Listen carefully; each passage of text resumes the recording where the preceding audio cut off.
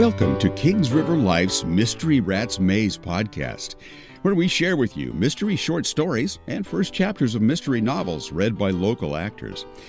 Now, this episode features an excerpt from Leave It to Cleaver by Victoria Hamilton, and it's read by local actor Ariel Lynn. Leave It to Cleaver was published in June of 2017 by Beyond the Page Publishing, and it's available for purchase. The Vintage Kitchen Mystery Series features vintage kitchen enthusiast and collector Jamie Layton, who navigates life and murder in her small town of Queensville, Michigan. Leave It to Cleaver, Book 6 in the series, follows Jamie to the altar, but not until she has investigated a long-dead mystery of one or two missing teenagers from the 1980s, friends of her old sister Becca. This prologue to the book reveals the romantic height of her love story with local Christmas tree farmer Jacob Mueller and his adorable daughter Josie. February. 1 year ago, according to her Facebook account, Jamie Layton had been suffering through a lonely Valentine's Day, thinking about her dead relationship with Joel Anderson, who had dumped her a few weeks before Christmas. This year was wholly different. This year, she was looking forward to a Valentine's Day date with Jacob Mueller. And to add even more sweetness to the date to look forward to, it would also be with Josie, his adorable daughter. The little girl had called Jamie several times the evening before, asking if she liked chocolate. Of course. And did she like cake? Yes, obviously. And then if she liked chocolate cake. Jamie had to laugh and knew the child was experimenting based on the kid's cookbook Jamie's mother had bought her for Christmas. Her favorite present, Josie confessed. Then Jacob called to double-check that Jamie didn't mind sharing their first Valentine date with Josie. Of course not, she told him. Time alone with Jacob was precious, but she loved time with his daughter too. She was a part of him after all. Josie was, as she called it, a little person. Born with achondroplasia dwarfism, she was, at 8, only about the height of a 3 or 4-year-old, and doctors weren't sure how much taller she would grow.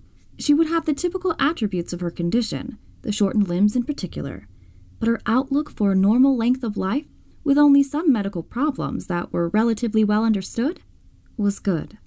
But Jacob, Josie's only parent since her mother had returned to Poland several years ago and subsequently died, made sure she knew she could do anything she set her mind to. As a result, she was more mature and confident than many children her age, though as giggling and silly as any little girl should be. At times, fond of tickle fights, cartoons, taking pictures with her new camera, tumbling in her tumbling group, and singing. Jacob was a good and loving man. Jamie felt fortunate to have found him in the most odd circumstances, running as she was from someone who wished to cause her great harm and banging on his cabin door on a late fall evening. February in Michigan. It was almost dark at 5. Hoppy, her 3-legged Yorkie poo, shivered with excitement as she carried him out the back door of her Queensville home, down an icy flagstone path, and through the back gate to her decrepit white van, parked in her spot on the parking lane that ran between 2 lines of houses facing parallel roads. She set him on the passenger seat, climbed up, and started the motor, letting it run a moment in the frigid air. The heater was unreliable and needed warming up. Her dog knew that if they were heading out this time of day, they were going to see one of his favorite people in the world, Josie. Hoppy propped himself up, his one front paw on the door handle so he could look out, and she drove in twilight away from Queensville to Jacob's log home on his Christmas tree farm, past snow-covered fields and icy bare trees, black limbs like lace against the purplish sky. He, like Jamie, was a multi-business owner-operator. He helped as much as he could on his family's farm and took care of his enterprise, the Mueller Christmas Tree Farm. But he also ran a junk store. The junk stops here, on a back road in a former factory in partnership with his friend, Gus Majewski. Fortunately, Gus, a family man with a young child, handled much of the day-to-day work in the junk store while Jacob attended auctions, estate sales, and scoured the internet for bargains to replenish the store's stock. Something Jamie enjoyed too. They had started going to auctions and estate sales together along with Valletta, her best friend, the pharmacist at the Queensville Emporium. Jamie had her occasional job at the Queensville Emporium, filling in for elderly Klossners, and out of the store she also ran her vintage picnic basket rental business. On occasion, she helped Jewel Drandage and Cynthia Turbridge, who owned vintage stores in Queensville. She also took care of the family property, a rental cottage on nearby Heartbreak Island. But her favorite among her many jobs was her newest one, as food writer in the Wolverhampton Weekly Howler. Her column, Vintage Eats, was meant to help her gain experience and some measure of recognition while she wrote a vintage recipe cookbook she hoped to publish one day. Her van rattled and bumped as she turned into Jacobs Road, a backcountry gravel lane. There were some ruts from a mild winter and flooding, so she slowed, taking the bumps more carefully for Hoppy's sake. Maybe it was time to invest in a newer vehicle. "We're almost there, Hoppy," she said, glancing over at her little dog. He yapped back and panted. Life was about to get even more busy since Becca, her sister, and Becca's fiancé, Kevin Brevard, were opening an antique business in town, though his sister, Georgina, was going to be running it. It meant that Kevin and Becca would be spending more time at the Queensville home that the sisters owned, a family heirloom passed on to them by their parents, who now spent most of their year in Boca Raton, Florida. As much as Jamie loved her sister, 15 years her senior, Becca always thought she knew what was right for Jamie. She wasn't sure how they'd manage to share the house more often. They had opposite ideas of what constituted a home. Becca loathed clutter, and Jamie thrived in the midst of her vintage junk. Life was busy, but most days she enjoyed the hustle and bustle. At the end of the day, she had Denver, the crabby tabby, less crabby since having some teeth that had been bothering him removed, and Hoppy, and now Jacob and Josie. How much happiness could one girl's heart hold? She wondered. Ahead, warmly aglow with golden light that flooded out the front window, was Jacob's log home and happiness. "Here we are, Hoppy," he yipped, overjoyed to visit Josie, who he loved with all his doggy heart. She pulled up and jumped out of the van, greeted with a warm, enveloping hug from Jacob. Dressed in plaid flannel and jeans, he looked like a rugged lumberjack, his dark hair beginning to thread with silver, and a beard coming in. When she carried Hoppy in and set him down, Jamie also received a wiggling hug from Josie, who had her blonde hair pulled back from her round, dimpled face with a heart-embellished headband. Josie's after-Christmas gift, animals should never be given on Christmas Day, Jamie had advised Jacob, was a kitten she had named Little Bit, and Hoppy had taken to the little tiger-striped devil. Kitten, dog, and child frolicked together from one end of the cabin to the other, much to Josie's delight, and then worked out their giddiness by racing about in circles, Hoppy gamely trying to keep up despite his lack of one limb. Dinner. Jacob's famous meatloaf was delicious. Josie was excited, singing and shooting glances at her father, and so jumpy she could not stay still. Finally, she got to present her gift to Jamie. A heart-shaped chocolate cake sprinkled with heart candies. It was lopsided and messy, but delicious. A wreck of its former self after they demolished it. Josie yawned elaborately after dessert and said she was tired. "Do you want to go to bed?" Jacob asked. She nodded and yawned again, slumping in the farm chair drawn up to the rustic table in the dining area that adjoined the living area of the log cabin. Jamie eyed her suspiciously, reaching out to coil one blonde curl around her forefinger. She examined the girl's cherubic face, the smooth pink-tinged skin, the high, pale forehead, the Cupid's bow. "Now, Josie, I thought we were going to watch a Charlie Brown Valentine together." She slipped off her chair and put her hand on Jamie's leg. "I watched it already with my friend Gemma. Is that okay?" She stared up at Jamie, biting her lip and searching her eyes for approval. "Honey, whatever you do is okay with me. You know that," Jamie said, hugging her hard and kissing her soft, plump cheek. The little girl nodded, picked up her kitten, and trotted away, calling, "Good night," over her shoulder. Odd that she should be so eager to go to bed. Normally it was a struggle to get her to settle when all she wanted to do was spend more time with Jamie. "I'll put her to bed and come back down, okay?" Jacob said, and headed for the stairs to follow his daughter. Of course, Jamie wondered why he was so serious he was almost frowning. She watched Hoppy settle on the rug by the fireplace, basking his limbs in the warmth of a real wood fire. Jacob had seemed off all dinner, so very quiet. Fidgety and concerned, she rearranged the cutlery, piled plates together, moved restlessly in her seat. Maybe he had something else on his mind and wanted to call off their date, but felt like he couldn't put her off on their first Valentine's Day as a couple. She'd have to tell him that if he ever had a family issue he needed to take care of, he could tell her. He could break any date, talk to her about anything. He could be quiet, noisy, sad. Anything. Just so long as they could talk about it. Her breath caught in her throat.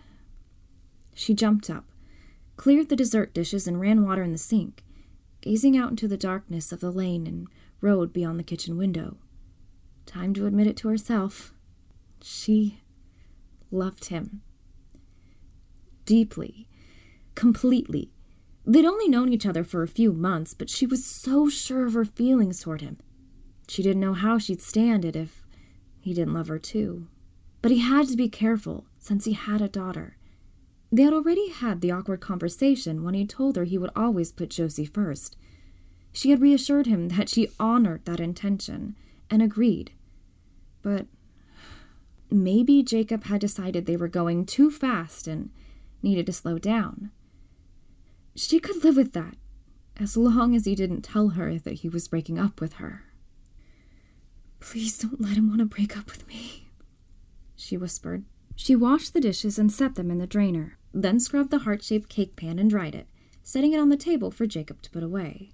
That was the problem with Valentine's Day. It made everything love-related seem so serious and heavy. Television told you that you had to have the perfect Valentine date, or the perfect Valentine proposal. Like Christmas, there was too much pressure to put on perfection. Jamie believed that the search for perfection meant you were never happy because perfection was impossible. She heard Jacob's steps in the hall and turned with a smile. He wasn't smiling, though he usually was.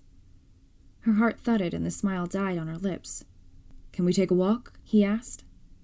"Outside?" she squawked. "It's only 25 degrees. He grabbed a blanket. "We need to talk." Outside of the cabin? It must be serious. She couldn't say a word past the lump in her throat.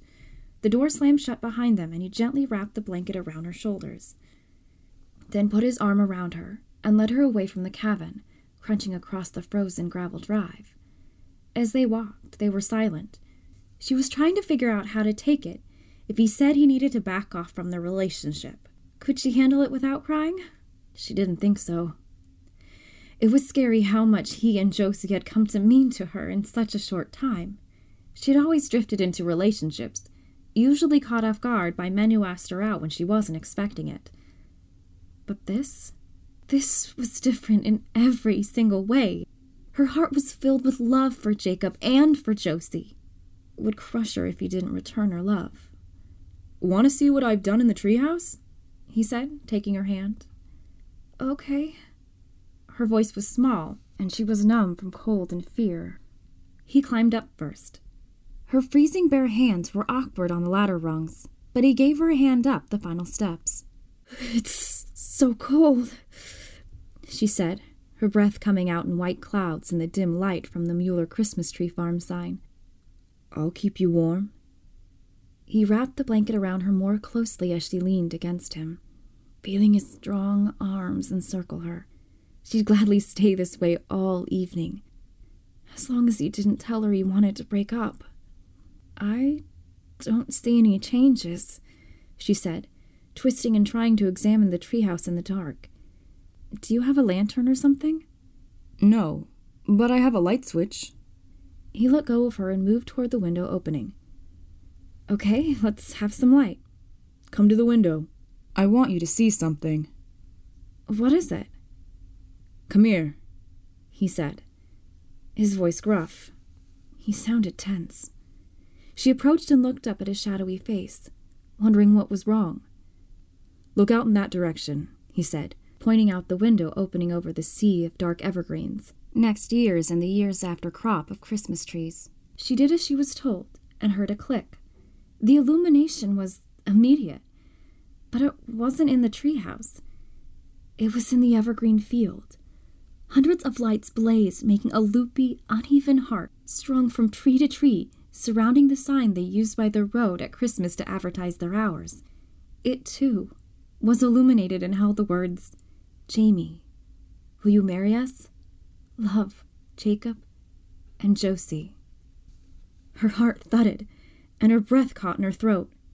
She looked up into his face. It was still shadowy. She felt it and traced his grin. He bent his head to kiss her, their warm breath mingling in the frigid treehouse. Jamie, I know it's fast, he murmured against her lips, his warm hands cupping her cheeks. I know we've only known each other for a few months. He leaned his forehead against hers. But I love you so much, and I know it's right. Will you marry me? Us. Me and my little girl. Her eyes were wet. He touched her cheek, feeling the tears. She couldn't speak, couldn't say a word, and felt them stiffen, tensing. She nodded enthusiastically and then found a way to pass the lump in her throat to croak. Yes, please. I love you, Jacob Mueller. From the ground below, she heard a wild cry of woohoo from Josie, and Hoppy barking excitedly. In one beautiful minute, she had a whole family to love. This reading of Leave It to Cleaver was produced by Kings River Life and directed by Lori Lewis Ham. You can learn more about this book and the author on our website, VictoriaHamiltonMysteries.com. Check out Kings River Life magazine's websites for more mystery, local theater, animal rescue, and so much more. KingsRiverLife.com and KRLNews.com. Our theme song, The Blues, was written and played by Kevin Memley. For more mystery podcast fun, check out the Poisoned Pen Bookstores podcast. Authors such as Diana Gabaldon, James Rollins, Michael Connolly, Janet Ivanovich, and Jacqueline Winspear are regular guests on the Poison Pen Bookstores podcast of Conversations with Authors. Go to poisonedpen.podbean.com to search for your favorite authors, or find us on Apple Podcasts, Spotify, Google Podcasts, and more. We'll be back next time with another mystery short story or mystery first chapter. Subscribe to our podcast to make sure you don't miss a single episode. Subscribe to our podcast newsletter to get special interviews with the authors of the podcast stories.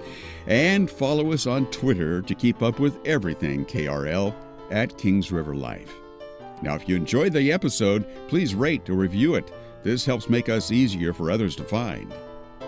If you'd like to help support this podcast and Kings River Life financially and get some fun perks, check out our Patreon page at patreon.com/KingsRiverLife. And we'd like to do a shout out to our first patron on Patreon, mystery author Kay George. Until next time, this is your announcer Jim Tuck, wishing you a life full of mystery.